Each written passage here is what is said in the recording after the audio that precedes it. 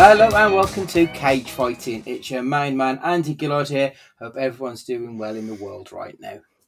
Hello everybody, Matt Guy here. Hope everybody's enjoying the nicer warm weather. Wagwan. Now we can say that again. Hello everyone. Were we not allowed to say Wagwan? Well, when was the last time it was said other than Moon Knight 2 weeks ago? Fair point, yeah. It's gone the way of the dodo a little bit, hasn't it, that one? It's a bit like the what's up and all that kind of bollocks from the early late 90s. So if Marvel are bringing Wagwan back, then who knows what's next?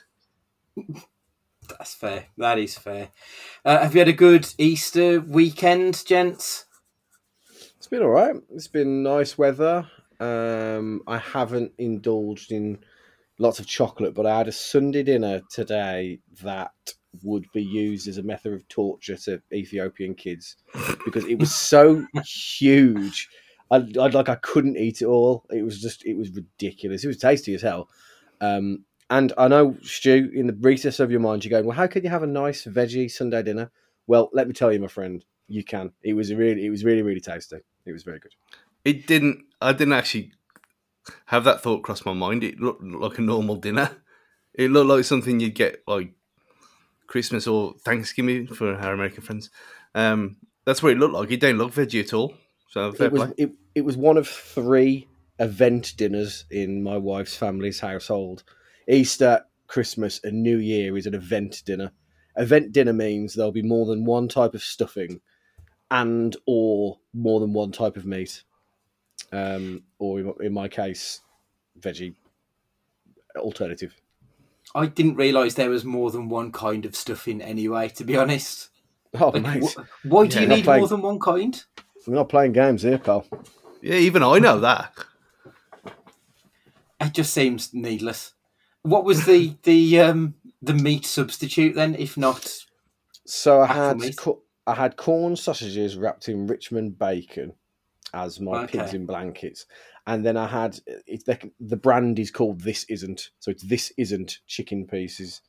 So I had that as my secondary meat. Well, that was my first meat, and then I had it with so much bread sauce on it. It looked like my plate was covered in essentially snow. There was that much bread sauce all over my food, which I absolutely love. Oh, getting hungry thinking about it. Stu, have you eaten a horse today? What's your Easter weekend treat? I just did nothing at all. There was no event dinners on Easter for me, and because Mum was busy, so I'm not going to do a Sunday dinner, am I? Let's be honest. So, so I had a sweet chili chicken pizza instead. That sounds better to me, to be honest. Never been one for a roast dinner. Oh, of course not. If I'm at Mum's on a Sunday, I'd fully expect a roast dinner. Otherwise, there's no point going. It's the rules of the game. But there's no way on earth I'm even going to attempt that. It just why would you? Too much fuss. So, can you cook, Stu? You strike me as someone who we would laugh at, say, "Oh, he can't cook," but I bet you can cook. I can if I don't enjoy cooking. It's not. Okay, fair enough. It's not a passion. I'll do it to live, but I'll do it with flair, of course. But yeah, it's one of the things. Depends how lazy. I mean, in today, whacking a pizza on at half time in the FA Cup semi-final, ideal. Not going to be standing in the kitchen pissing about when there's football to watch. So yeah, that was the way of the day. I mean, I had a chocolate bunny, so that was as far as I went with the old Easter situation. So yeah, it was relatively calm. Short weather, obviously. Obviously. Ooh, yeah. It's fucking red hot out there, to be fair. Oh, right, anyway, let's get some filmy stuff going. We'll start off with some news. It's been a while since we've done one of these, so quickly touch on the Oscars. Easy one first off. Coda was the big winner. Was it a worthy winner? Are you happy with it? There seems to have been a little bit of a backlash against it, but it feels unnecessary because it's not the big shiny film, maybe, is why. Stu, I know you've seen Coda, haven't you? So what are your immediate thoughts on that one? I was amazed, really. Mm. I mean, I watched it first, I think, out of all of us, and last year, and because I even went back to just double check if I'd even mentioned it on the question cast that we did straight after I watched it, and I don't think I even did.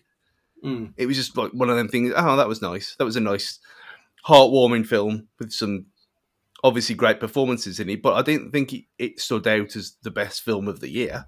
Not when you had Pig and, I mean, Sound of Metal was better as a deaf film than Coda was for me, but it's nice in a way that, you know, me especially, slagged that event off for being so wanky and up its own arse all the time, that it actually gives a feel-good, nice film an award and recognition where you really wouldn't get that otherwise. And it wasn't one of them where, okay, yeah, it's a deaf film, it's portraying something that's a bit niche and whatever. Yeah, it obviously is a bit niche, but it's not doing it for the sake of it. It's integral to the story. And it was a really, really just nice film. And what one of my Twitter friends pointed out to me when he watched that Fancast episode on the Danny Dyer Spectacular Football Factory with our friend Nate, how the dad looks very much like Nate. It's just a bit older. So I had to go back and capture a still image of that and send it to him the other day. So yeah, not amazed that it won, because I thought there were better films that qualified for it, but I'm really pleased that something like this actually did win for a change. Matt, do you think there's an argument that it might be everybody's second favourite, but everybody's got a complete different first favourite, so it gets through on the merit of not being hated almost? Yeah, I mean, when you look at the nominees, like, this wouldn't have been the bookies' favourite. I think King Richard was a bookies' favourite going into it. But then you had all sorts here that could have won for all variety of reasons. You know, Belfast, you know, I was convinced Belfast would win just because of kind of the critical acclaim that had come out from it, and then you know, you could have easily have thought that King Richard would have won as well, and then Licorice Pizza being that, not art house, but that kind of wanky film that people like, you know, who enjoy these kind of events. Sorry, Andy.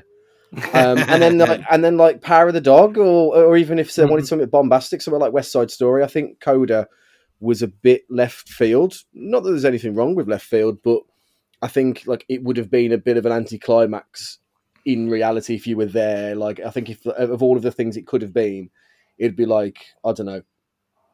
What was that FA Cup final when it was like Wigan and it was two like really crap teams in the FA Cup final. It just ended up being like a proper anticlimax.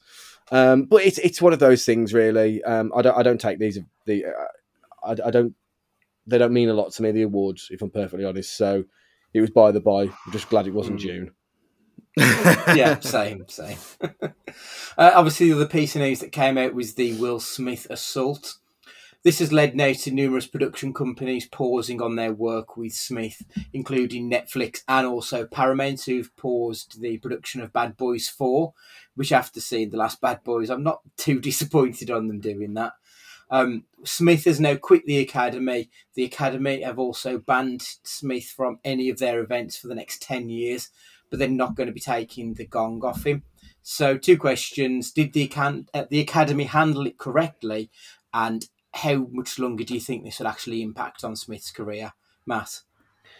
Number one, you know, to allow him to have like sat down, receive an award, and then give a faux apology was pretty awful. But at the same time, I don't know what, you know, are they going to take him out kicking and screaming like when Eric Bischoff was thrown in a rubbish bin by John Cena? Like, are they going to do that? No, they're not. Obviously, they're not. So I don't know what more really they could have done other than like asked him politely to leave. And if he doesn't go, do you create more of a stink that's already what's going on? Do you know what I mean? In terms of impacting his career, no, I don't think it will, because my second Bischoff mention within a few seconds, controversy causes cash or creates cash. Like, it will get blown under the carpet within maybe a year tops when he does a Time special or appears on Oprah or does something, and they'll have an expose about his and Jada's relationship, and the narrative will be turned around again. Like, no publicity is bad publicity unless you finger a kid. Do you know what I mean? Like, it's just the way it is in Hollywood. Do you know what I mean? Like, he'll turn it around because he is. If one thing that Will Smith does, he knows how to be a media magnet, and he'll get turned around, and then it will be the redemption story. Like, it's almost win-win for him, I think. It is. Yeah, I mean, the Academy and Hollywood in general protects its own, and there is no one more Hollywood than Will Smith. So I completely agree with everything you said. Stu, anything to add? Are you in a disagreement, or do you think that it was right the way it went down? You talk about fingering kids. I mean, the amount of paedophiles that haven't had anything took off them at all, Oscar-wise, and their credits are still there. Nothing happens to them. People who take advantage of women, still there. No problem whatsoever there. But a bloke goes up there and, yeah, fair enough. He's assaulted someone on live TV. But he apologised. The guy who he assaulted didn't press charges. End of story. It's massive woke bollocks gone mad. I mean, you look at the other something that's similar to what happened here. What I was thinking of earlier, the Jarvis Cocker and Michael Jackson thing. He went up there, humiliated him. Did he get banned from the Brits forever? No, of course he did. He got told off. It was a bit of a joke. Everyone was pissed. Move on. That's all that this needed to do. But by doing all this, it's just going to bring more. Well, like Matt said, it's more of a redemption story because they're all falling over themselves trying to be who's the most righteous and, we can't have him protecting our brand and all this kind of nonsense. And what's going to happen? Normal people are going to go and watch the next Will Smith film more than anything else. So they're going to lose out. And it's just complete nonsense as per usual, but it's hardly a surprise anymore, is it? Very true. Matt, this one's going to be right up your street. The Crow remake, reboot, reimagining. It's got a director now, and it has also got its lead actor. So Bill Skarsgård is going to be the titular character, and Rupert Sanders is going to be directing a Zach Bravlin script.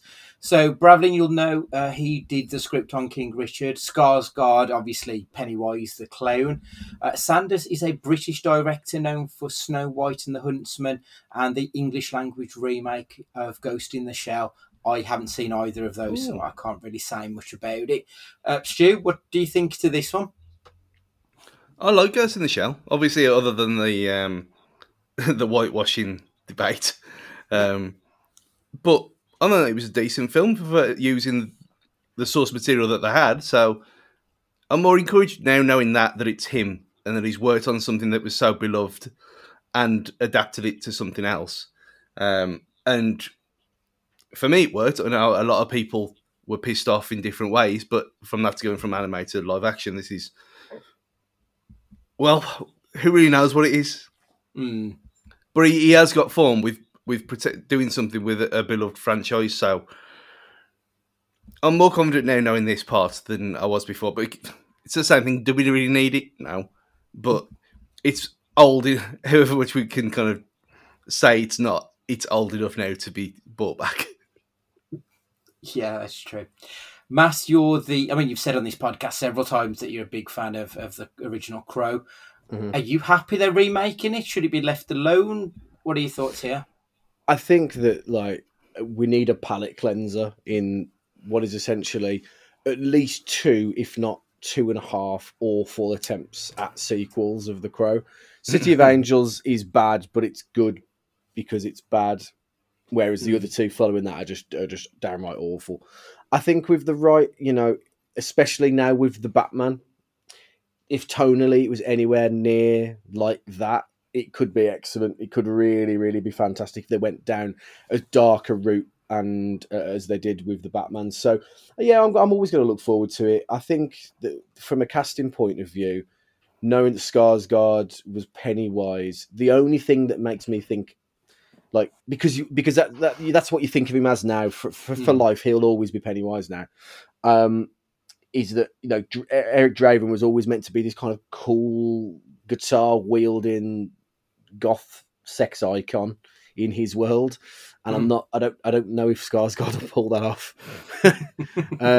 But we wait to see. But no, I'm definitely looking forward to it. Yeah, same. The long-tated Bee Gees project has finally nailed its director. Originally, Kenneth Branagh was due to direct, but because of Belfast, he found his free time at a premium for obvious reasons. So they've got John Carney who steps in. Carney is best known for Once and Sing Street, which are two Irish independent musical films. Huge fan of both of those movies. They are absolutely excellent. Matt, are you a Bee Gees fan, first off? I wouldn't go as far as to say I'm a fan. However, I wouldn't turn them off if Spotify somehow put it onto my algorithm. The more disco stuff of theirs that I do really enjoy, because I really like disco in general. Yeah, absolutely fine with the Bee Gees. Would you be interested in a biopic? I don't know a lot about their story, to be perfectly honest, but is this something... I'd any kind of musical biopic I'm probably going to watch anyway. This one especially, like this would be a cinema one for me. Do you know what I mean? Like Elvis will be the Elvis one will be a day one. Yeah, this might be a week. This will be a week one. Stu, I get the impression you probably love a bit of the Brothers Gibb. Obviously, of course. It's which way is this going to go? Is it going to be more Bohemian Rhapsody, or is it going to be more? Is it going to be more Rocket Man? Who knows at this point? But yeah, same. I mean, it's almost tragic. I don't know how deep they're going to go into it, and how deep is the love. I was convinced you were about to start reading off song titles. As soon as tragic came out your mouth, I was like, hold on. That wasn't intended whatsoever. It's just Bee Gees are within us all, obviously. Yeah, so there's a darker tale there than people realise. So I'll be interested which way they go with it, really, because it's if you're putting a Bee Gees biopic up there, people are going to expect the disco and the happiness and the fun times rather than a bit of beer noir. So yeah. Interesting. Finally, a bit of sad news. Walter Bruce Willis is calling time on his acting career, making his on-screen debut 40 years ago, originally as a background artist in The Verdict. Willis went on to score major roles in Moonlight, in Die Hard, Pulp Fiction, Friends, The Sixth Sense, The Expendables, and of course, the whole franchise of Die Hard that just went on and on. All before a lean spell or so over the last decade of direct-to-DVD, which has left Willis the butt of many a joke. Sadly, Willis has been given a diagnosis of aphasia, which is a disorder that inhibits language, expression, and comprehension. So there's a lot of negative stories out there about Bruce Willis, and I would fully recommend the podcast Hayleywood to anyone. It's a brilliant story about the maniacal Hollywood superstar. It doesn't feel right to discuss those right now. So Bruce Willis, favourite film, which isn't Die Hard, because Die Hard's probably everybody's favourite, isn't it? Let's be honest. So, Stu, what's your favourite non-Die Hard Willis performance or film?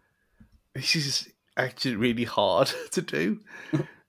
So they're all like, there's Die Hard up there is obviously on its own, and Die Hard 2 on its own pedestal of excellence. But then I'd probably say Unbreakable. I love Unbreakable. I think it's a proper underrated film. More than Sixth Sense, more than Armageddon, more than Fifth Element. And yeah, and probably Sin City as well. It probably is Unbreakable. Unbreakable's the one that I've probably seen more of, and I've seen more times just because I love that film. Matt, what's your favourite non-Die Hard? It was Unbreakable as well, just because that like just really hits for my youth. That film, it really there's something about it that just was just so. I just look back on the films of like the 90s that. And then with everything with Split and Glass as well, because I really enjoyed Split. I don't know. Like, I think no pun intended, split. The opinion of the general public, but I really enjoyed it, and Glass, to be fair. And so for him to be part of that legacy, just adds to how good Unbreakable was. That however many years on, 20, 15, 20 years on, that project can then be come back to because of the legacy of the film. Yeah. Unbreakable, I'd got as an honourable mention because I think that Sixth Sense always gets lauded. And Sixth Sense is a great film, can't knock it, but I do think Unbreakable is a real underrated gem. But the one for me is Pulp Fiction. Like, I'm a big fan of Tarantino anyway, and Pulp Fiction I think is just it's one of the masterpieces of the 1990s. And I feel like the 90s probably isn't the greatest decade of cinema, but Pulp Fiction is right up there. I think with that, it's more the Bruce Willis's performance in Pulp Fiction. I think he's overshadowed by other people in Pulp Fiction, which I think Pulp Fiction is a better film than Unbreakable. But from a Bruce Willis point of view, I would say that if you're talking performance alone, that's why Unbreakable tops it for me. Yeah, that's why I don't mention it as well. Exactly that's fair. I think when the dust has settled on Willis's career, we'll do one of his on a picture pod. I really want you both to watch a film called I think it's Colour of Night. I think it is. It's fucking bonkers. It's a proper mad, so bad it's good film. I think you'll both love it. So I think we'll revisit one maybe later in the summer. We'll do a Willis film in tribute to his career. So that is all of the news done. Matthew, have we had any listener questions in? We have indeed. So, kicking it straight off with Mr. Dolan, Ash Dolan, is the TV license an outdated process? Should there be a new method in place? If so, what? So, before Stu goes, I know Stu's going to have passionate feelings about the TV license. So, Andy, talk to me about the TV license. A lot of the BBC doesn't get any ad revenue per se, and it does pump out a lot of good drama content and stuff like that. But are you getting enough bang for your buck out of the TV license, do you think?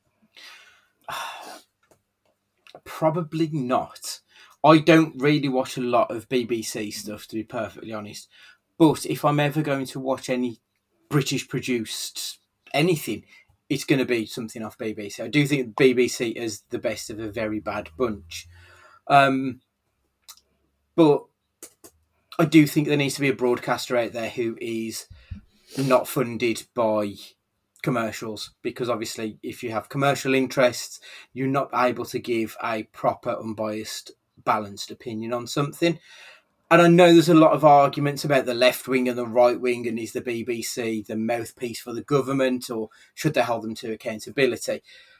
But I think the one good thing about the BBC's balanced reporting is the fact that people on the right wing think it's left wing propaganda, the people on the left wing think it's right wing propaganda. So actually it's probably just about doing its job right. And I do think there needs to be something like that.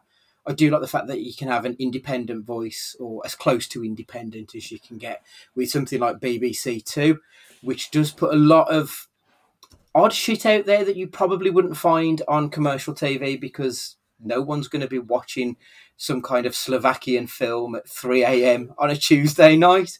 I like the fact that it does have that more than just commercial interests. Mm-hmm. Yeah, well put. Stu, from your point of view, do you use it to its full capacity? iPlayer, any of the radio stations, that kind of stuff. So, with that in mind, what's your view on the TV license? I've gone kind of backwards and forwards with it. I think that everything Andy said is spot on, because it is unique and it has got respect worldwide. I mean, you have got BBC Worldwide as well, which I presume has got adverts, because how else would they fund that? And BBC America as well. But there's so much bollocks on there as well that half of it could be just shelved. Just gut half of it away, because who watches this shit? There's a lot of things there that they make for, and must be people in the thousands at most in the middle of the day. This is the whole let's wait till the old people die thing again, because a lot of it is just made for them to watch in the daytime when they're sitting in the chair because they can't do anything else. And yeah, they did a lot of good educational things, but there's so many. I mean, you only have to look in. I mean, it's all out there for everyone to look at anyway. You look at where the money actually goes, and there's middle management, and it's all the NHS where it's all there's more managers than people who actually do proper things, and it's like everything else in this kind of messed up country where it's a great idea, it could be incredible, but it's so kind of pulled back down to earth by unnecessary nonsense and bollocks that it's ruined, and you end up with a situation where when what do I watch on BBC? Match of the Day every week. Is that worth? I mean, I'd pay £5 a month anyway to watch Match of the Day, Doctor Who, the BBC dramas that they put out because they're always pretty much always excellent, and maybe WM and Five Live sometimes. But for me, that's it.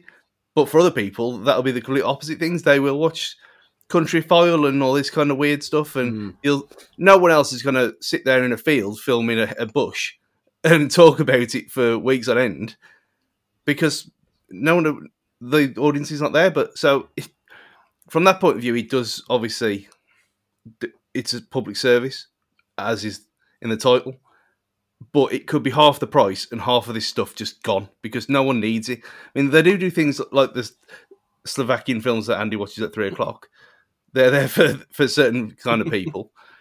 But you got to remember, things like 24 premiered on BBC Two. No one else picked that up. So they do take risks sometimes. I mean, yeah, that was a long time ago, but even so, when things are good and they take risks and it comes off, yeah, it might get bought out by Sky or Channel 4 or whatever later. I mean, obviously the Bake Off got bought out by Channel 4, but in theory, it's a good thing, but it needs seriously looking at. And halving the price. Fair. I think that's fair. I think, do you want Premier League football on ITV? No, you don't. And B, when it comes down to any football coverage, everyone always says about how the BBC is better. I don't care what anybody says. That their telly, they'll have boxing on, they'll have tennis on. They do I think when you look at what the BBC actually gives you as a product overall, in terms of how much of the market and how much of the people it reaches, I think it's one of those things where there's a lot worse that we spend our taxpayers' money on than the BBC and the license fee. Personally, there's a lot worse that should be under a lot more scrutiny than the license fee. Personally, but that's my take on it. So Matt Cunnington, who in your opinion is the most overrated director? Andy? Tim Burton. Yeah. Fucking awful. Just terrible. Stu.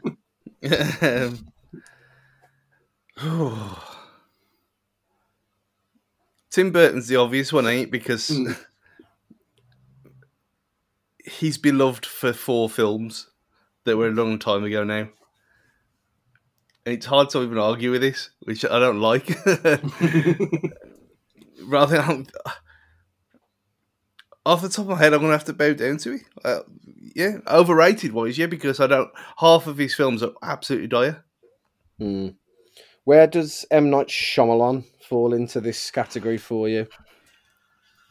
I don't think he's rated anymore, so I don't think he counts. That's a fair point. Yeah. Andrew Wright with an absolute corker. Which party from a film would you happily pay the cost of a fixed penalty notice in order to attend? Nice. The one in Hangover. I was absolutely adamant you were going to pick the one from oh Christ, what was that awful, really early Nick Cage film we watched? Fucking hell. Not California Girls. What was it? Stu, the one you loved that was dire. Valley Girl. Valley Girl, that's Girl, it. Yeah, the party from Valley Girl. That was just a house party there, that one. No. So you can go hang around in a toilet. In the bathroom, in the steaming up the frosted glass. Christ, yeah, that was the one. For me, I would go for a house party. I want to be at the party from Superbad. I love thought that film as well. Yeah, that'd just be Yeah, great I fun. thought- Yeah. Yeah, it would. Yeah, that would be one for me. Or the only if we had to go like event, probably the one from Ace Ventura where he like hops over the shark tank. Yeah, We've brilliant. caught the cox. David Evans, directors who come out and say Marvel is ruining cinema. If they truly believe this, should they be discouraging casting actors who are already prominent in the MCU in their projects to show how being part of Marvel should limit their careers?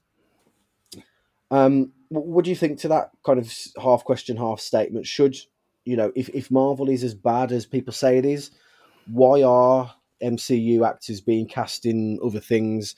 Take MCU out of it and use Garfield, for example, with Tick, Tick, Boom. I know he wasn't Garfield. I know Garfield existed before Spider-Man existed, but, is there a point there, actually? Is this a bit of hypocrisy from the baiting masses about Marvel ruining cinema?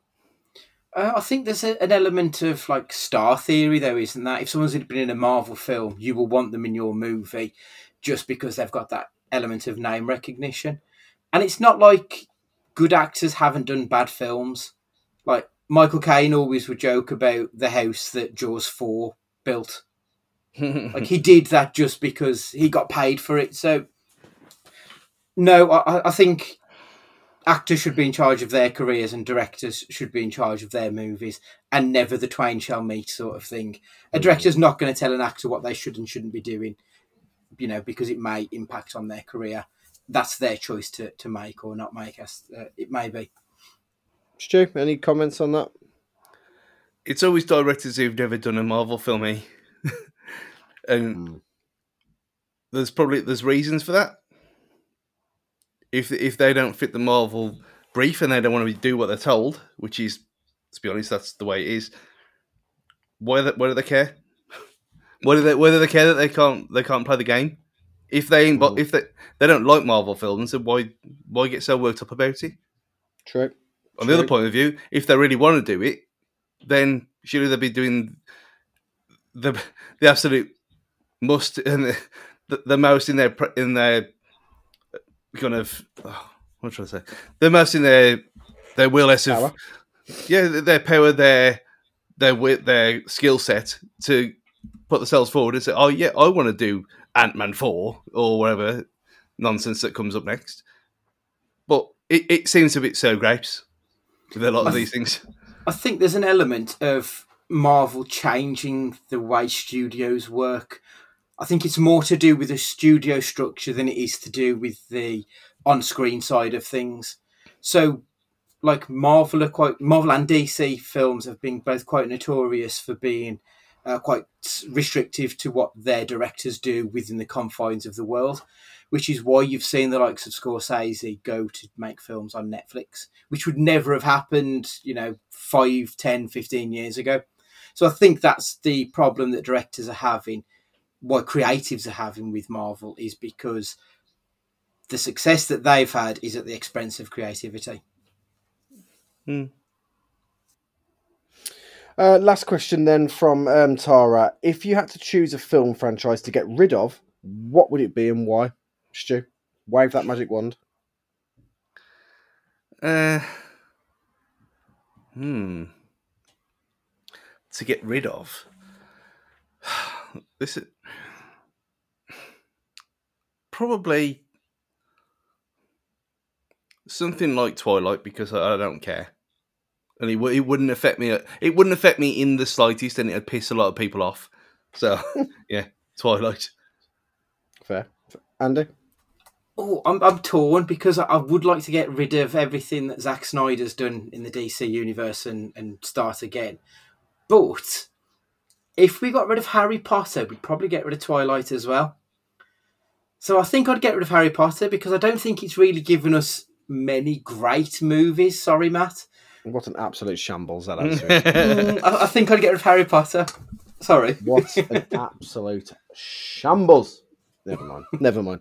We can't all be right all the time, Andy. I respect your opinion massively, but we can't hit a home run every pitch. You know what I mean? Thank you very much for your questions, everybody. Answer them we shall on the Twitter. And if you have anything interesting that you want answering, let us know. And ask a friend as well. It would be really, really helpful if we can get some new eyes and ears on the podcast. Get a friend to ask a question as well. If you would be ever so kind, that would be grateful.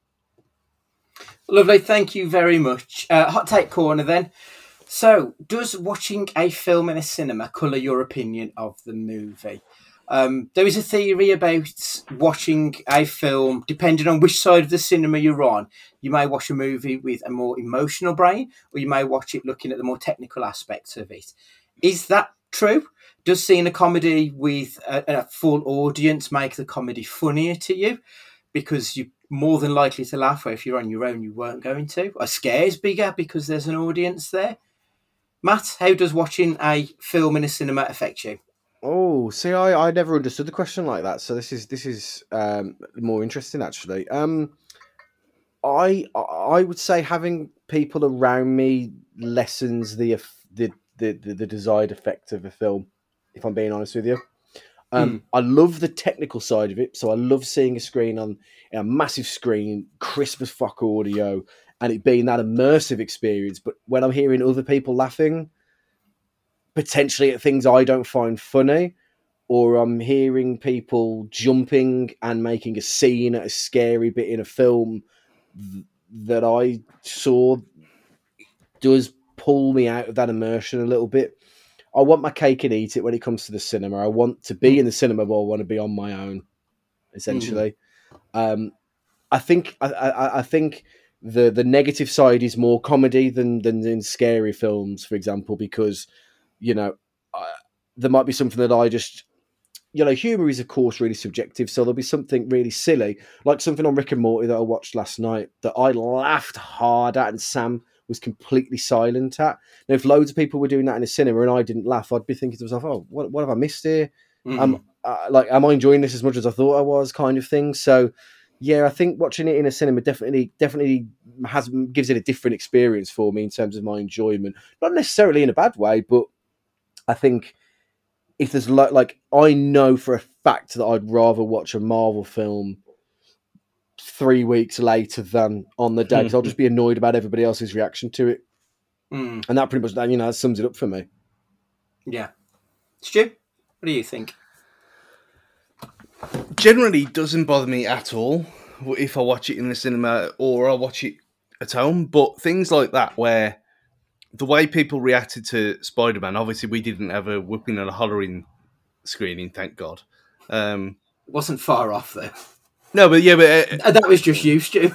Yeah, exactly. But it was relevant to the funny parts and the kind of moments where we all kind of had the same thing. No one was jumping up and down like twats, was they? So that'll be a memory of watching that film. So when I watch that again, whenever that is, I'll probably remember that. But at the same time, like we talked about earlier, when I watched Coda last year, I watched that on my own. Like I do most films, I watch on my own anyway. Even when we go to the cinema, I watch them on my own because I go in the daytime or at night, because who wants to go and watch these things? I can see why it would have an effect, but for me personally, it doesn't bother me at all. The only time it would is if you get people messing about and ruining the experience for you, but that's not really the film, is it? That's the kind of thing altogether. If that then plays into when you watch it again, or you kind of have these, you associate it with a bad time, like you and the babies and stuff, then maybe, but not for me. For me, it doesn't really matter at all. Last week I went to see Sonic 2, and it was like 8 o'clock on a Thursday night, the last showing of the day. And I thought, okay, there'll be kids, but there won't be any young kids because it's late and they'll be getting out after 10, so it won't be too bad. Got to the cinema, I saw a family in there, and there was like this little, like I'm assuming 3-4-year-old kid running around in the foyer being an annoying little cunt. So I texted you, Stu, and said, right, I'm going to use your card to block out this seat because I know these are going to be in our screening. Actually, when I got to the till, because Katie was buying some popcorn, I just said to the person serving, "Can we just change our seats?" Actually, because I thought I don't want to be near them. And it turns out they would have been sat right next to us. And this little kid was running around up and down the stairs throughout the whole film. I managed to sort of block him out because he was behind me, and it's quite a loud film for most of it, so it was okay. That's the problem I often have with a film, is that I'm constantly there thinking about other people ruining the experience for me. Much like Matt, I want to see a film. I'd like to be in a cinema. I want to be there on my own, though, because I want to watch a film on the biggest screen possible to really enjoy it. And other people just always take that away from me, and that's the problem. Like, as soon as it gets to the point where they've got rid of, or they give you the choice between watching a new film at home or a new film in the cinema, I probably wouldn't go to the cinema, because I won't have to then deal with other people potentially spoiling my enjoyment of a movie. But we have got to say how utterly cursed you are with these things as well. How, It seems it, doesn't it? No one else has these kind of problems almost, every other time at this rate. It does seem to be quite a regular occurrence, doesn't it? It's ridiculous. It's you and my sister who she seems to be the one, like, she's had things where they'll she went to one and what is it, that Screen X nonsense, and Yeah. they were showing a different film on the side of the wall rather than that was supposed to be in the 3 parts. So she obviously went and complained when they were doing the building work, and the then put the soundproofing in. You could hear the film in the next screen through the wall, and she was watching something like really quiet and really like proper thoughtful, and it just completely ruined it. So every it's almost like every other time she goes, she has to go and complain about something at the end as well. Whereas me, hardly ever. I'd say 99% of the time I have no issues whatsoever. Maybe I'm just kind of that passive and I don't care, and I'm so engrossed in the film I don't notice these things. But some people do seem to attract these kind of fiends more than others. Yeah, I seem to. I don't know if I'm just like quite highly attuned to noises around me. So we could probably be in the same screen. You won't notice a thing, and I'll be ready to murder somebody. I get that's probably the way it's going to work. So we'll move on to the non-film question, which is you this week, Stu. Yeah, so I know this is kind of the worst possible question coming from me, of all people, but when you look at that picture of Bieber that came out after the Oscars week, and you think, well, you obviously just look ridiculous, don't you?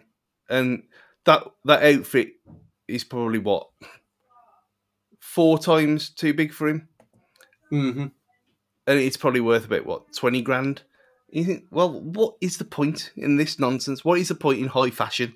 Because it's, other than to show off, nothing ever looks good. Anyway, ever. Nothing ever looks good. It's always overpriced. And obviously, other than to make money, but surely you're putting your name to something that's a bit mental and ridiculous. I mean, why would you do it? So what is the point of high fashion? It's a good question. So, like, for context, that picture that you're talking about, it's Justin Bieber is wearing what looks like a 4-year-old wearing his dad's suit and a pair of Doc Martens. Like, it looks so oversized and ridiculous and ugly. Like, you don't look at him and think, oh, fuck, I'd love a suit like that. You just don't. Whereas if you see someone go to, on the red carpet and they're wearing like a well-fitting suit, you think, okay, I could buy one of those myself. Like, you look at that and you can see something about it. But when you see the ones who do these big, flashy, over-the-top, you see dresses where, like, I don't know, a woman might be made up to look like a peacock or something. And it's so far out of the realms of possibility. You just think, well, you're not going to see someone walking down the street, or you're not going to see someone in a bar wearing something like that. So I don't understand it. I mean, maybe it gets people's eyes onto, I don't know who made that suit, for example, but if it was Gucci, for example, maybe you would then look at Gucci stuff. So it's just an advertisement for the company. But at no point would I ever look at that and think, that's, high fashion, that's what everyone should be looking like. That makes me think that anyone who shops there is probably a twat. Yeah. Well, I would say that, but good old Robert Pattinson wore an oversized suit for the Batman premiere, and oversized suits are sadly in at the minute. That being said, I mean, I'm not the best person to comment on this because it took me about 10 years after they became fashionable for me to own anything remotely close to a pair of chinos. And I don't own them now. I just own a pair of chino shorts because I'm allowed to wear them at work, or at least before the dress code stopped being a thing. So high fashion and me. I mean, I'm not close to low fashion. I'm not part of fashion. So it means really nothing from that point of view. But in terms of like the point of it, I guess, to stay relevant, to stay people talking about you, people go mad for this red carpet stuff. And I do think that outside of the four walls of this podcast and the stuff that I enjoy, that I really enjoy, there's a whole world out of there of stuff that I just don't understand, and massive things that I just don't get. And I'll just put it down to one of these things that, like, it's never gonna. If this was a Venn diagram, we're never gonna be in the same. We're never gonna touch. So let people have their weird stuff. I'll let them people let me have my weird stuff, and we'll all just die happy together. That's fair. So next question is, what have you been watching lately, Stu? Well, since you mentioned it first, we'll talk about it. Sonic 2. Just wonderful. Again, it's quite shocking how a character that's been kind of widely ridiculed for the last 20 odd years for mediocre games, when has suddenly from nowhere turned into after what we talked about with the original Sonic as well, was that a massive marketing point where they deliberately messed up his character design, so it had to be redesigned within 6 months, and they managed to do it. Who cares really now? But after all that, I don't think anyone expected it to be any good at all. And the fact that it was just a sleeper hit, it was a massive hit for everyone of all ages, if they like games or not. So it turned into this generation's Shrek, really. And Sonic 2 is very much of the same, but with Tails and Knuckles, which is even better. And I came out and I was looking to see if they do a Knuckles figure to match up with my Sonic and Tails 8-bit models on my on the wall there. I just loved it. It was great. Yeah. Other than that, from the fun to the bad, which is the Jimmy Savile documentary on Netflix, which, I mean, he put his tail in many places where it shouldn't have gone. But I thought it was really, for us who know the story, I think it was well done in the fact that they showed the good, air quote, side of him and what he did, which, fair play, he did seem to have done a lot for people. But in the second part, obviously, the demons were there, and it's just absolutely incredible how he got away with it for so long in plain sight with so many people knowing, and no one said a thing. Yeah, really well made. And the other one, the other film, which again bring it back to Funtown, was again a little Netflix film, Metal Lords, which is have you seen it, Emma? I haven't seen it. I've seen the trailer for it, and it's on mine and Sam's watch list when we get 5 minutes together to watch something. I don't know if it looks like it should tick all the boxes, but there's something in the back of my mind saying it's going to be a really diluted. Like, it sounds like it's going to be like really sweary and everything else, but like, is it actually too sweet beyond the surface? Will be my concern. It's how I described it was it's High School Musical meets The Gifford. And is it too sweet? Not really. Not really. It's barely sweary, but it gets it. And apparently the director was a metalhead, so it's written from the perspective of someone in that scene. So it's not like an interpretation of what people think that the kind of metal world is. It's someone who's lived it themselves, and you can tell. I mean, it's got absolutely no one that you know other than the cameos, which I'm not going to say, obviously.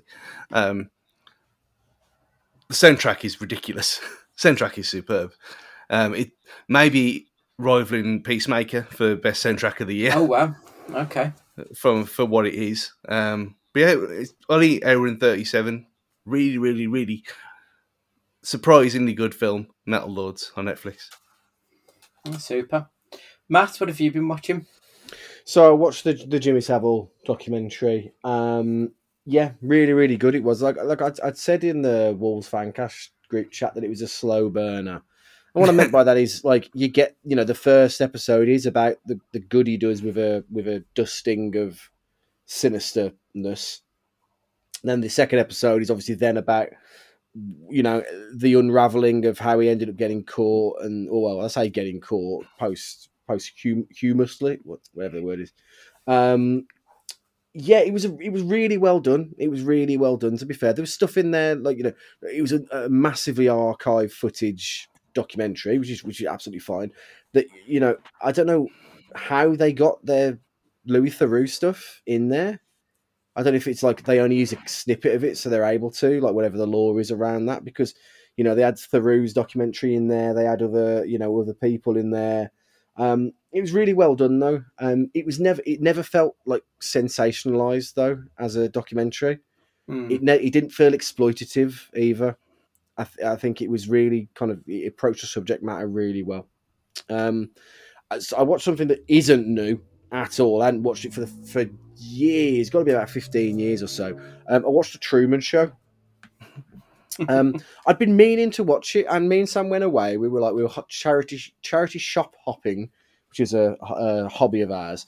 I was just trying to find it on DVD anywhere to watch, like in the van on that evening. Couldn't find it. So when I got home, I booted up the Fire Stick and managed to find it. And I was like, oh, this film isn't like anywhere near as funny as I remember it to be.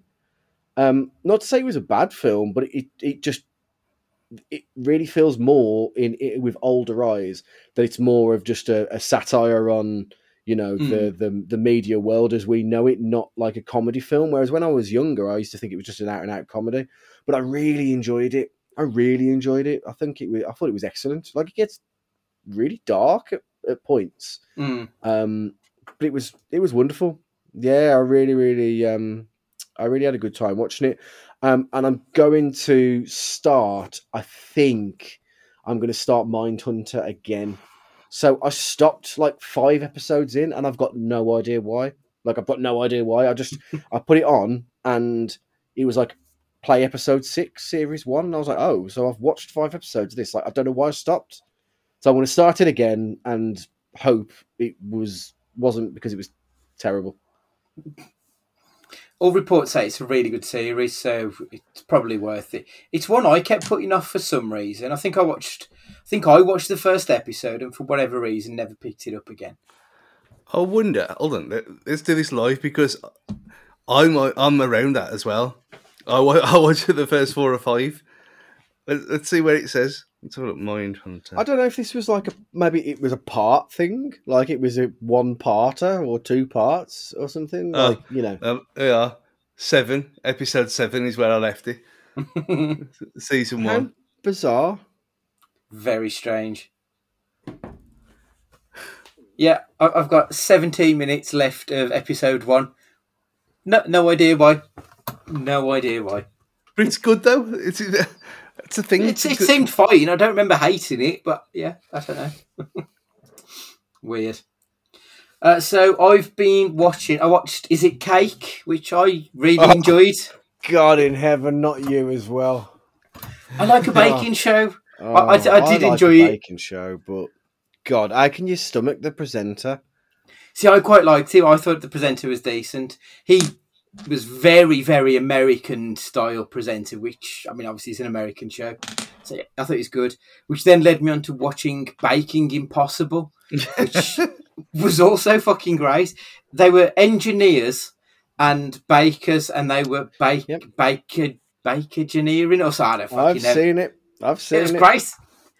That is better, to be fair. Yeah. Because that's closer to Bake Off. Yeah. Well, I didn't realise that it was the guy who was the Northern Irish guy who seemed to be the one who sort of made it up. He was on the Bake Off. I didn't remember him at first, but seeing the picture now, it came to mind. I really enjoyed Baking Impossible. I thought that was a better show myself. The Bubble I watched, it was okay. I mean, I only really watched it because Pedro was in it. Had it have been about half an hour shorter, I think it'd been really good. But it hit a point, and I was like, I'm done now. Like I feel really like it's dragging it out badly. It was funny enough, but I think if they'd have ended it earlier, I'd have been much happier. I think that says it all. That I watched that as well on the first day it came out, and I completely forgot about it. Yeah, it just wasn't funny enough, and I feel like the extended time on it took away from what good was actually in there. I watched Human Resources, which is about the monster creatures from Big Mouth. So your hormone monster, the depression cat, and stuff like that. It's their work life. And it could just have ended up being a really silly monster mayhem comedy. But it ended up having like some really heartbreaking, touching moments. I mean, if you look on Twitter, if you type in Human Resources, it autofills to episode 9 because everybody's talking about episode 9. It's fucking devastating. Really well done. And if you're a fan of Big Mouth, I think you'll enjoy Human Resources. Sonic 2, Stu already mentioned, great fun. I mean, for them to have got away with it on the first film, because that should have been shit, and it was great. And really, the sequel should have been shit, but again, it was fantastic. I'm a little bit worried about the third film, but that includes spoilers as to why, so we'll leave that for another podcast, I think. Yeah. And I watched a film called The Cellar on Shudder purely because Elisha Cuthbert was in it. Or is it Alicia Cuthbert? I never know how you pronounce it. And she just doesn't look like her. Because all in my head, I'm picturing Kim Bauer from like 20 years ago. And obviously that's not who she is anymore. It was okay. It was standard fare, silly bollocks. I wouldn't recommend it though, I don't think. If there's something else you'd rather watch horror-wise, go for that. It wasn't good enough to waste an evening on, I don't think, sadly. So to our individual questions, Stu, you're up first, please. Oh yeah, I forgot what I said then.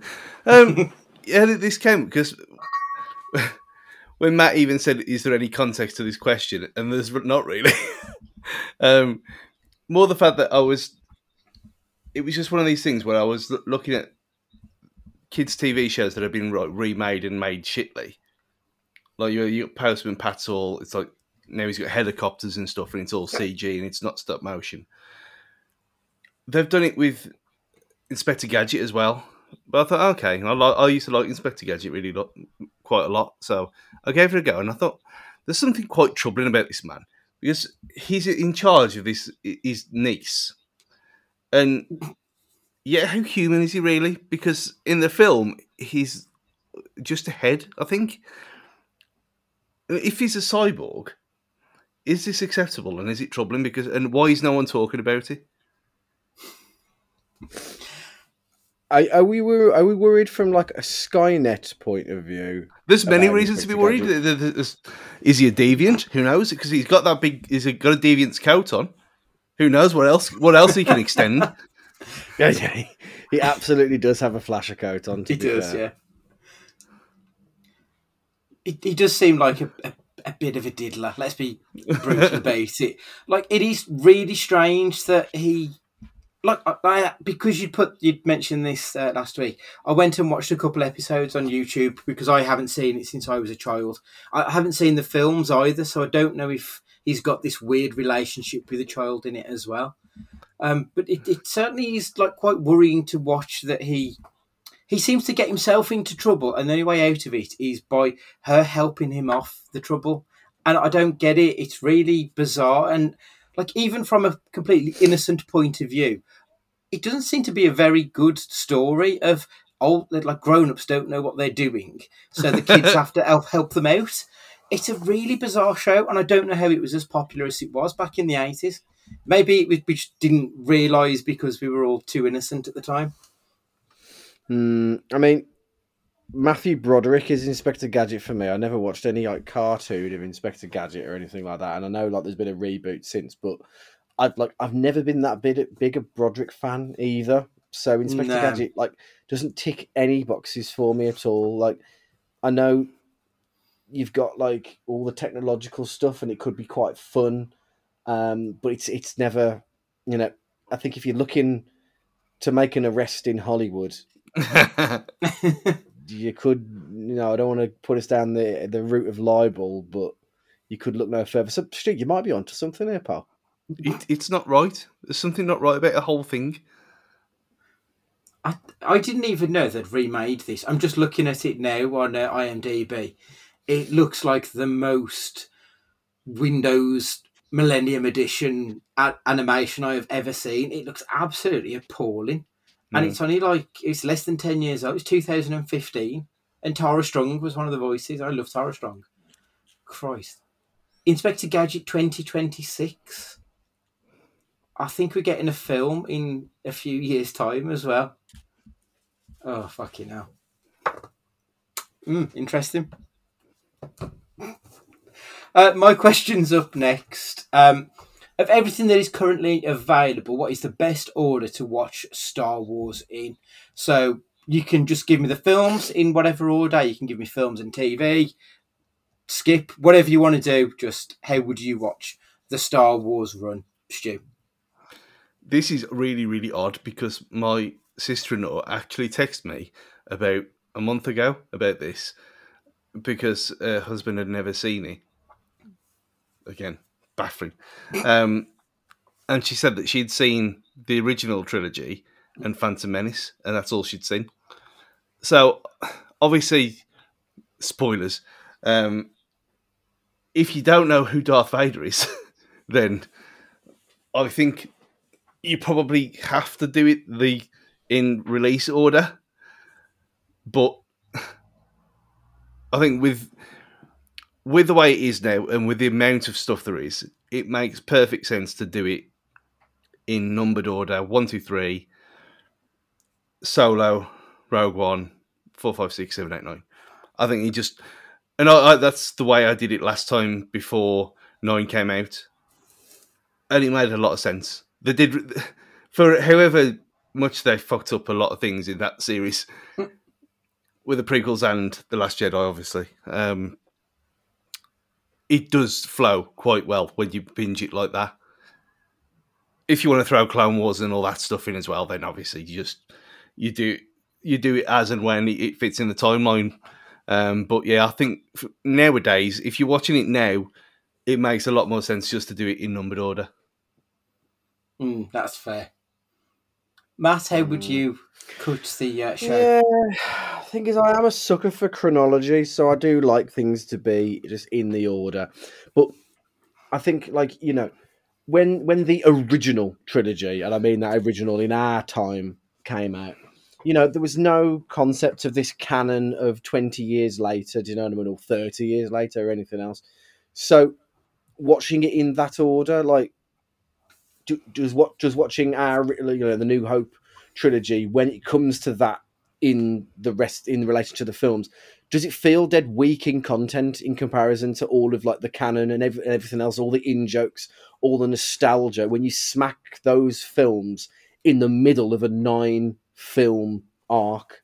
Do you know what I mean? Just do they feel like the Rocky Fives of the piece because they're not fleshed out anymore or anything like that? I don't know. Like, I see nothing wrong in, like, oddly, in just the way it's all been released up to this point. Like, I think that's the way to watch it. The only thing I would consider is The Mandalorian and the Book of Boba Fett in that bit of the chronological order, because with the whole Book of Boba Fett and the Pit of Sarlacc stuff, I had such a grin on my face seeing all of that stuff, and I think to have that world straight away would be really, really good. If I could have watched Jedi and then gone straight into the Mandalorian and the Book of Boba Fett, I would have really enjoyed that. I think. Yeah, that makes sense. I think the only reason I didn't say that was because it's not finished yet. True. I think Rebels is over, so Rebels, you could count Rebels as for where that fits slightly a bit later on. But yeah, I think you could if you really wanted to, you could put the Jedi Fallen Order game in there after Clone Wars as well, if you wanted to go really deep into it. But again, that's not a finished story yet. I think that's really the problem with all this now, because it's never going to end. Ongoing still, isn't it? Yeah. That's fair. The order I would go with Episode 4, so A New Hope. Then I'd go with Empire Strikes Back. I would then go back and watch Sith, so Episode 3. Then after 3, go to Rogue One. So you watch those two like they're a flashback of how we got to the point where we are, the rise of Vader. And we've just found out in the film before that he's Luke's father. I would completely ignore 1 and 2 because nothing of any relevance happens in either of those films. So what's the point? I would then watch Episode 6 and then just watch The Mandalorian. Because I don't feel that Episodes 7 and 9 are really good enough to make me want to sit through Episode 8, which is the best of those 3. So I think I'd just skip them, to be perfectly honest. And I think you can get the best story if you just condense it to that. Because everything that came in Episodes 1 and 2 were pointless and mostly irrelevant. And 7 to 9 didn't really add anything to an excellent story that was told.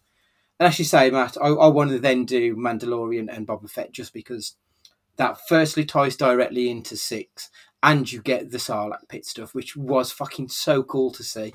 Yeah, and then I'll just carry on with Mandalorian, just ad infinitum, because we just want him on our TV as much as we can.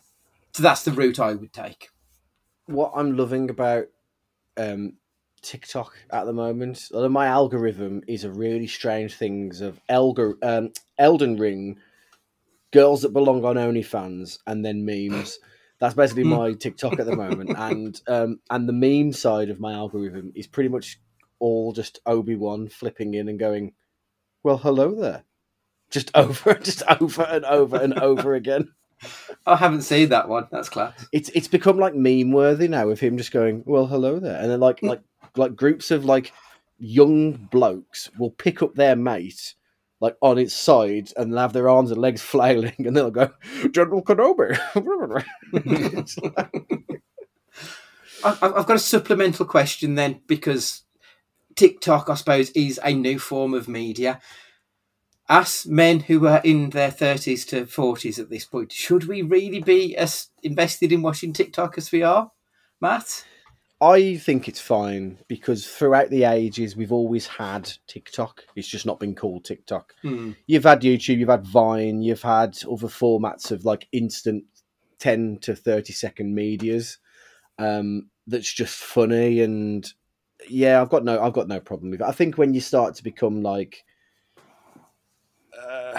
I don't know, buying things like you know like there's targeted adverts, and you like it's become like TikTok shop and stuff like that now. That's when it becomes a bit of an issue in terms of like people buying things off them, and like if you start getting involved in the crazes off there, like I've seen like loads of girls at work have like the bottles that people are going mad for because it's gone viral on TikTok. I think as like grown ass men, when you get into that territory, it's a little bit more troubling. Yeah. But, you know, what passes the time better than like a continuous loop of different 30-second silly videos? You know, there's nothing wrong with that. For me, TikTok is the new toilet book. It's the new thing. I'm going for a shit. I'll just scroll through a few videos rather than read a few pages of like Cole Pilkington's books. They were perfect toilet books. Yeah. Because you could read a couple of pages, have a giggle, carry on with the rest of your day. That's what TikTok sort of feels like now. Stu, are you much of the TikTok world? I don't think we've really discussed it before. The only time I go on there is when you all send me stuff, which is Goldie sends me like 2 or 3 of them a day, and then you put some in, and then Ash finds some, and I wouldn't go through scrolling through just for the sake of it, because I mean the only time I've done that a few times is when I always seem to get like massive titted women jumping around, which is obviously never a bad thing. But I think it's one of these that it kind of has passed me by, that I don't. I know I've obviously got an account with it, but I'm never going to make a video. At this point, I've had a few ideas, but I thought, no, it's not going to happen, is it? No one wants to see. You don't want to go full Dazzling Dave. So, I think... Oh, God. I want to see these videos that you've got in the back of your mind. No one needs to see what's in the back of my mind. But there's... And so that... What was it? Was it Vimeo? But no. Yeah, I know Vimeo one? Yeah. Vimeo was one, and Vine, and yeah. It's they're all like a kind of the evolution of what used to be the send videos over Bluetooth in the early days of phones, where you'd find someone with their Bluetooth on and you'd send them something in the pub, and that was probably illegal. we all used to do it in the union and stuff, and you'd look at people opening it, and there would be someone like shitting all over people or whatever. It was a product of its time. People still do that now, but you can call it airdropping, I think. Yeah. Exactly. And I don't mean the shitting, I mean the actual sending of the files. Yeah, it's just another way of doing it, eh? So, yeah, it is what it is, but it's, I think, even for me, I'm too old for that grave. Fair enough. Matt, your question, please. So I've just finished listening to From the Outhouse on Audible, which is Alan Partridge's podcast. Ironically, it's not a podcast; it's in a book format, which I think is part of the point, because he doesn't understand what a podcast is. But it's very, very, very funny. Like if you like Alan Partridge anyway, you're gonna love it. But if you don't like Alan Partridge, it's just like the ramblings of like an old man who's trying to produce a podcast. Basically, it's so funny though. Christ, producing and editing a podcast aside, like there's elements of that I find really funny, and there's elements of like why, like he asks for questions on Twitter and the responses he gets and stuff like that. It's excellent. It's really, really excellent. So if you can find it without having to spend your hard-earned money on it, go for it. It is worth an Audible. No, it's not even an Audible credit though, because if you're an Audible member, it's part of the Audible Plus, so you can just listen to it without spending a credit as well, which is even better. But to take me back to my question, if you could have any character, fictional character, release their own podcast, who would it be and why? Stu Hall. I mean, this was my first thought was Borat, because because you've got to think there was a lot of, because I was thinking of like comedy characters like Van Wilder and stuff like this, but a lot of it's not going to translate to audio, is it? You need someone who works from a non-visual point of view, and obviously there's a lot of radio influence in Borat and Bruno and a lot of Sacha Baron Cohen's characters. So I think from that point of view, Borat and Bruno would be incredible. If you went down the other way and you had someone like a character from the past, like 20 years later, what they're doing now, if you're thinking what kind of character would have their own podcast and moaning about the glory days, it'd be Stifler, wouldn't it? Yeah, absolutely. That'll be fair. Andy, what about yourself? See, I like a sort of a true crime kind of a podcast. So I like Serial for me. I loved it. It was brilliant. So I was thinking we could go with Deputy Dewey from Scream. And it could be from his point of view of them at least Scream and not a scary movie. Oh, God, Jeff. No. Yeah, from the Scream universe. So, yeah, we'll get David Arquette in to retell the story of the first... I think just the first 3 films, don't need any more. I'd love that. I'd be properly engrossed in it. If we was going to do something comedy, I would probably want the guys from This Is Spinal Tap. I think would be great. Do a tour diary with them. I think would be fantastic. Yeah. And they've got like proper comedy chops anyway, so I think that Dave McKean and Christopher Guest would be perfect for that world in a legit sense as well. Yeah, I think you're right. You know, that's so weird because one of the characters in the Dexter reboot kind of it's a reboot. It carries on. Is obviously a podcaster in the kind of TV podcaster vein, not in the Christmas film version of a podcaster. Yeah. Melissa, but yeah, she's a true crime podcaster who talks about actual things that have happened in the past, and obviously the Bay Harbour Butcher is one of the subjects on one of her podcasts, and obviously she's there with Dexter Morgan, and he's in it as well in the same building as her. So that's kind of exactly what you're talking about, Deputy Dewey, with his own story. It's worked into that already. They've already done this, actually. Okay, cool. Because I was going to say you could have like Ray Stantz from Ghostbusters. I thought that'd be quite cool. But then you did have podcast the kid who was in the last film, so you've already got that sort of thing. But those would be mine anyway. What were yours, Matt? So it'd be a really short run, but I'd really like to see the self-help podcast of the dude. Yeah. From the Big Lebowski. But you're right. To really make an actual success of it, so not just a wish list, but actually a success of a podcast, you need more than just like a one film character, really, or at least people that come from the comedy world. So yeah, I'd have the dude definitely for sure. I think. Who would I have? Again, I'd like to see maybe like Simpsons characters as a podcast, like talking about doing like a Talk is Jericho style thing with Kent Brockman, but with the characters of the Simpsons, like talking through it, like give us backstory about their careers in character, stuff like that. You know, I want to hear about what Snake has been banged up for over time, or how Monty Burns came into his fortune, you know, those kind of things. I think that, and then you've got comedic actors who would be doing this kind of stuff for a living anyway. Yeah, that would be absolutely brilliant, actually. I'd properly be up for that.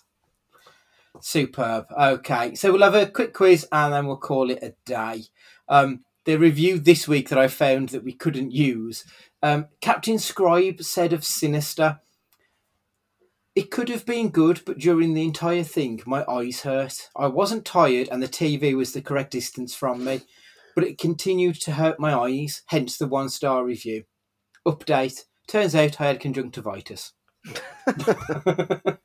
Nice. Yeah. Right, so Stu, we'll start off with you, and you've got a 4-star review here. "This could have been a 5-star movie, yet they lose a star because Daffy Duck is underutilised. It's a 1996 film." You'd think you'd go be Space Jam, then, don't you? Yeah, Space Jam, that's the one. Matt, 2015 movie. After watching Shrek before this movie, it wasn't even comparable. I would recommend this movie for Rocky fans, but make sure you watch this before you watch Shrek. 2015. Good film, but not as good as Shrek, apparently. Fucking hell. Good for Rocky fans is the... Wreck-It Ralph? No, it's not. Stu? 2015. Yeah. Is this like a curveball because we're automatically thinking animated and it's just completely nothing to do with it?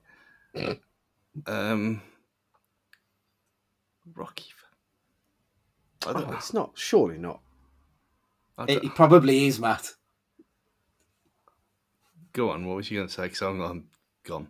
It's not. It's not Creed, is it? It was great. Fucking hell. But you've got to make sure you've watched that before you watch Shrek, because Of no course. film will ever be any good again. No, definitely not. Yeah. Stu, took my 6 and 8-year-olds to see this. They were crying and scared all night. Now they think Iron Man is going to stab them with a sword when they're sleeping. 2016.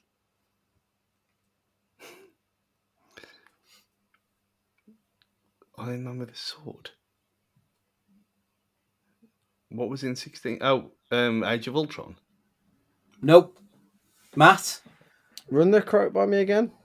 Took my 6 and 8-year-olds to see this. They were crying and scared all night. Now they think Iron Man is going to stab them with a sword when they are sleeping.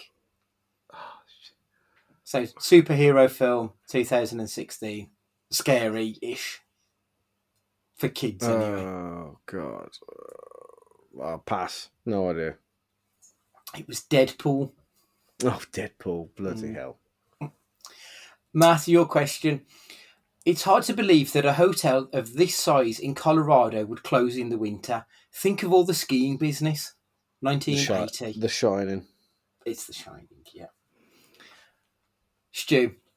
Dark and disturbing. I watched this with my 8-year-old granddaughter. It started out hopeful that it was going to be good, then it kept getting darker, and then the nude animals entered the movie. 2016 as well. Nude animals. This is a film you like as well. That don't narrow it down, does it? No, not really. Nude Animals 2016. God knows. Pass. Any clue, Matt? It's not The Jungle Book. No, it's not. I nearly did the Jungle Book one. It's actually Zootopia. Fuck. Too obvious. Zootopia gets nasty towards the end. It does, but I mean, I wouldn't say it was dark and disturbing, to be honest. Oh, you know that bit when they figure it out and then they're in their cages.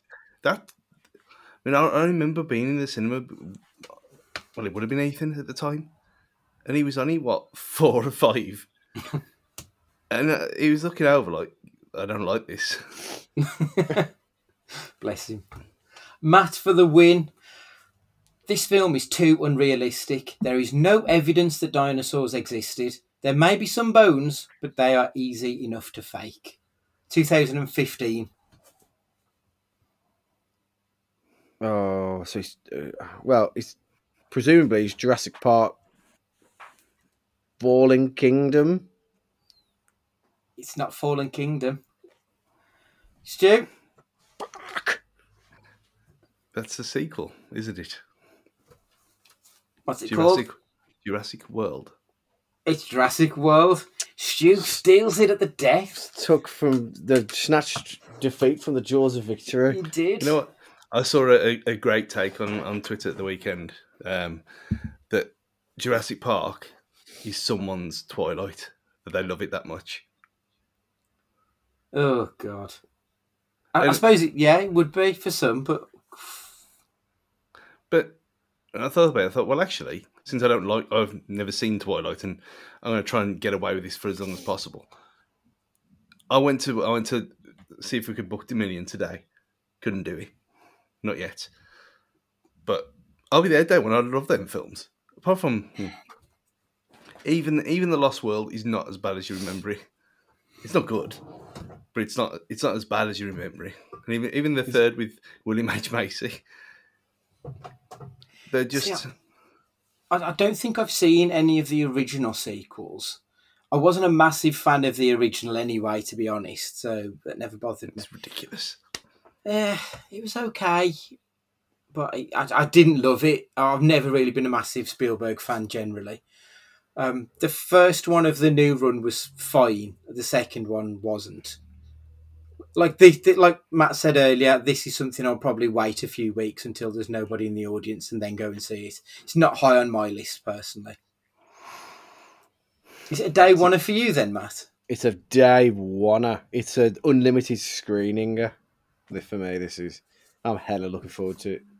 I mean, to be fair, it's just an excuse to look at Bryce Dallas Howard, isn't it? Let's be honest. Ooh-wee. Yeah, it is. he's so soulless. He don't even like dinosaurs. And this is the kind of person we're dealing with here. No, I do like dinosaurs. I just didn't really care for Jurassic Park. In fairness, I think if I watched it now, I'd probably enjoy it more. But, like, what was it? 93 was it, the original? Yeah. 10-year-old me didn't really give a shit, to be honest. So, yeah. 10-year-old me was crying. I couldn't wait to go. And you know what? I bought the 3D Blu-ray of the first one It is ridiculous how good that film is. How well, obviously they've had to touch it up for the 3D aspect of it, but it could easily pass as a modern day film. Easily. You know, I might have to re-add it to my watch list just because it's been so long. Just to give it another chance because it might be something that I do really like. Then that just wasn't it. Yeah, I'm gonna do it one a week now because then it'll kind of build up to when the last one comes out. So we've got plenty of time. Yeah, I think I'll join you on that. I'm making a note of it now to add it to my list. Yeah, I think that's a decent idea there. Right, okay. So that's this one done. Next week we'll be doing a picture pod, which is going to be The Trust from 2016, which is Elijah Wood starring alongside Nicholas, both with the most amazing moustaches you've ever seen. It looks like Trent Seven and Tyler Bate reincarnated. So double check what's going on justwatch.com to find out where it's streaming near you. Please make sure you've got us on whatever podcatcher you listen to and that you're following us on the socials at Cage Fighting Pod. Any emails, so if you've got any questions that you need answering, or if you've got an idea for a quiz that we can do at the end of the show, send them our way to cagefightingpod@gmail.com. And for this week, Matt, would you like to say goodbye? Take it easy, everybody. Look after yourselves, stay safe, and vigorously apply suntan lotion if going out into the sun. Stu, would you like to say goodbye? Life will find a way. Goodbye. It's goodbye from me, and remember, be excellent to each other.